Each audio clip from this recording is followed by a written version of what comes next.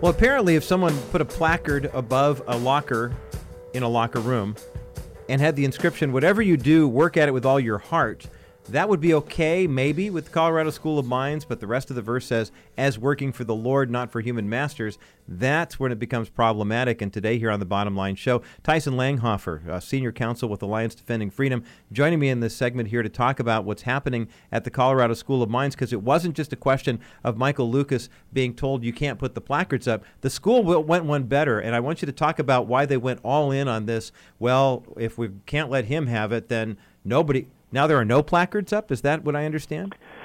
Correct. So the way it went down essentially is that after our client requested the plaque, they went ahead and put up a placard with Micah 5:9, just the verse, "Your hand will be lifted up in triumph over your enemies and all your foes will be destroyed." They didn't put the reference on that.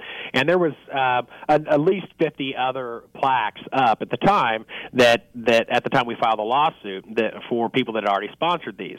And after we filed the lawsuit, we also filed a motion for a preliminary injunction, basically asking the court to order the school to put up the plaque as our client had requested it, with the two Bible references. And essentially, in response, they filed a response to the court saying, by the way, the injunction is not necessary any longer because we have ripped out all the plaques. We are stopping that fundraising program, and we're starting an entirely new fundraising program in which nobody will be able to put any messages, any personalized messages at all. They will only contain their name and the day they graduated and so forth. Is anybody else complaining about this?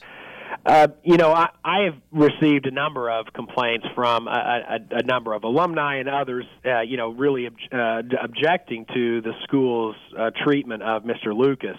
I don't have any personal knowledge of how many of the individuals that made the donation, had chosen to participate in the new program, because basically what the school said was, if you want to participate in this new program, we will go ahead and transfer these funds over to the new program, and you can use a plaque for this new program. So that's, I don't know how many have chosen to do that. Tyson Langhofer with me today here on the Bottom Line. Senior Counsel with the Alliance Defending Freedom. We're talking about the case Lucas versus Johnson that involves Michael Lucas, who is an alumnus of the Colorado School of Mines, actually played nose tackle on the football team. I have to admit, Tyson, when the first came across this story, I was a little surprised. I didn't realize Colorado School of Mines had a football team.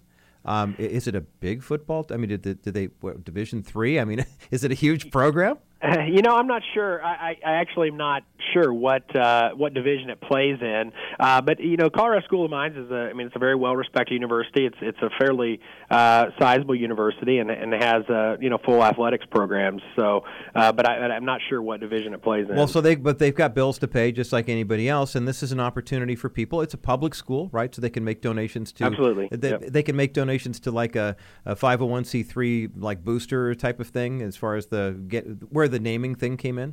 Correct. There was a foundation. They had a foundation. That's where you made the donation. That's right. Unbelievable. It's mind-boggling to think that they would go so rogue in the other direction because of one former athlete wanting to include two scripture references. Now they're punishing. How many lockers are in the locker room? I mean, that's a lot of people who've given money for those other placards, isn't it? There is.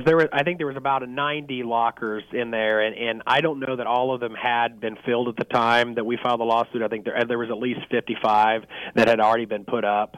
They were punishing everybody. I mean, there were, and that's the sad thing, I think, is that, yes, there are a lot of people that go there that don't have that may not have profess any religion, but there are also undoubtedly people that do profess a religion, and so to have a religious message which may speak to them in a very specific way, we can't allow this multitude of voices. I mean, a college is supposed to be and has historically been a marketplace of ideas. It's a place where students come to express their speech, and the fact that they would squelch alumnus who are religious and not allow them to express their viewpoint when undoubtedly all of the remaining ones were non-religious, it seems very counterintuitive and different than what the purpose of the school should be. Tyson Langhofer with me today here on The Bottom Line is Senior Counsel with Alliance Defending Freedom. We have a link up to this story at thebottomlineshow.com, the case of Lucas versus Johnson. It seems to me that somebody was asleep at the switch on this one on the school's part, because you'd mentioned earlier, Tyson, there were no guidelines. I mean, it wasn't like he was violating a guideline that said you can't put anything religious on there. Mr. Lucas just put these 2 verses on, and then all of a sudden you could see the red flags go up saying, uh-oh, this guy's religious. We don't want to get sued. I mean, that's kind of what it seems like now. They're trying to backtrack and cover their bases a little bit. What kind of action are you taking on behalf of Mr. Lucas and anybody else who might line up and say, hey, I was going to get one of those things and put John 3:16 on it. Now they're telling me I can't do it. What's the course of legal action for you guys? So we follow the action on behalf of Mr. Lucas, and we requested that the court enter this order. The problem became, and the reason that the school took the action they did, is because basically what they did was they shut that forum down to public to any private speech. A locker room isn't, by definition, one of the traditional public forums that somebody would come and express a message in. However, what the school did when they said, hey, come express your message here, they opened it up to private speakers. And when they did that, they have to allow all viewpoints, and they can't discriminate based on viewpoints. So when they shut the forum down, they basically said, we don't want any viewpoints because we just realized that if we don't want a religious viewpoint in here. And so in order to stop this religious viewpoint, they shut off all viewpoints in the locker room. And so basically what they've done is they've shut off that area and said that nobody will express any message because we aren't allowed to censor the religious viewpoints. Tyson, you filed a lawsuit on behalf of Mr. Lucas. Now they've ended the program. What does that do with the lawsuit?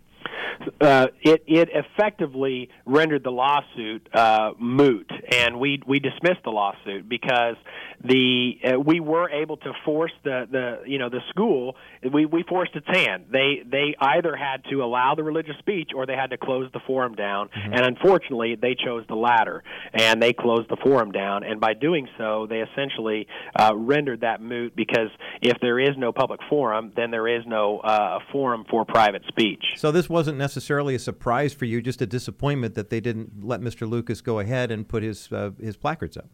Well, it was a surprise to me that they took the action they did, because again, it seemed utterly ludicrous to me that instead of allowing one religious voice out of the 90 in there, that they would choose to shut off all voices of these alumni who really wanted to give a message to the football players and to support their school. And instead of allowing one religious viewpoint, they decided to shut it all down. And so that was a surprise to me. I didn't expect that action. Any follow-up? Will there be any necessary, or what's the next step for you guys?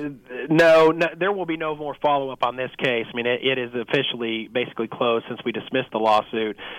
We did accomplish what we wanted, which is telling the university that if you're going to open up a forum for speech, you cannot discriminate against religious speakers. You cannot discriminate by viewpoint. And they got that message loud and clear. And, I think that they're also getting a message from the public that are expressing, surprise and really outrage at the action that they took against Mr. Lucas. Very, very interesting case, and I'm glad you guys were representing Mr. Lucas in this case. Tyson Langhofer from the Senior Counsel from Alliance Defending Freedom. We've got a full summary of the case up at thebottomlineshow.com. Tyson, thanks so much for your time and the great work that you do with ADF, and thanks for being with me today here on The Bottom Line.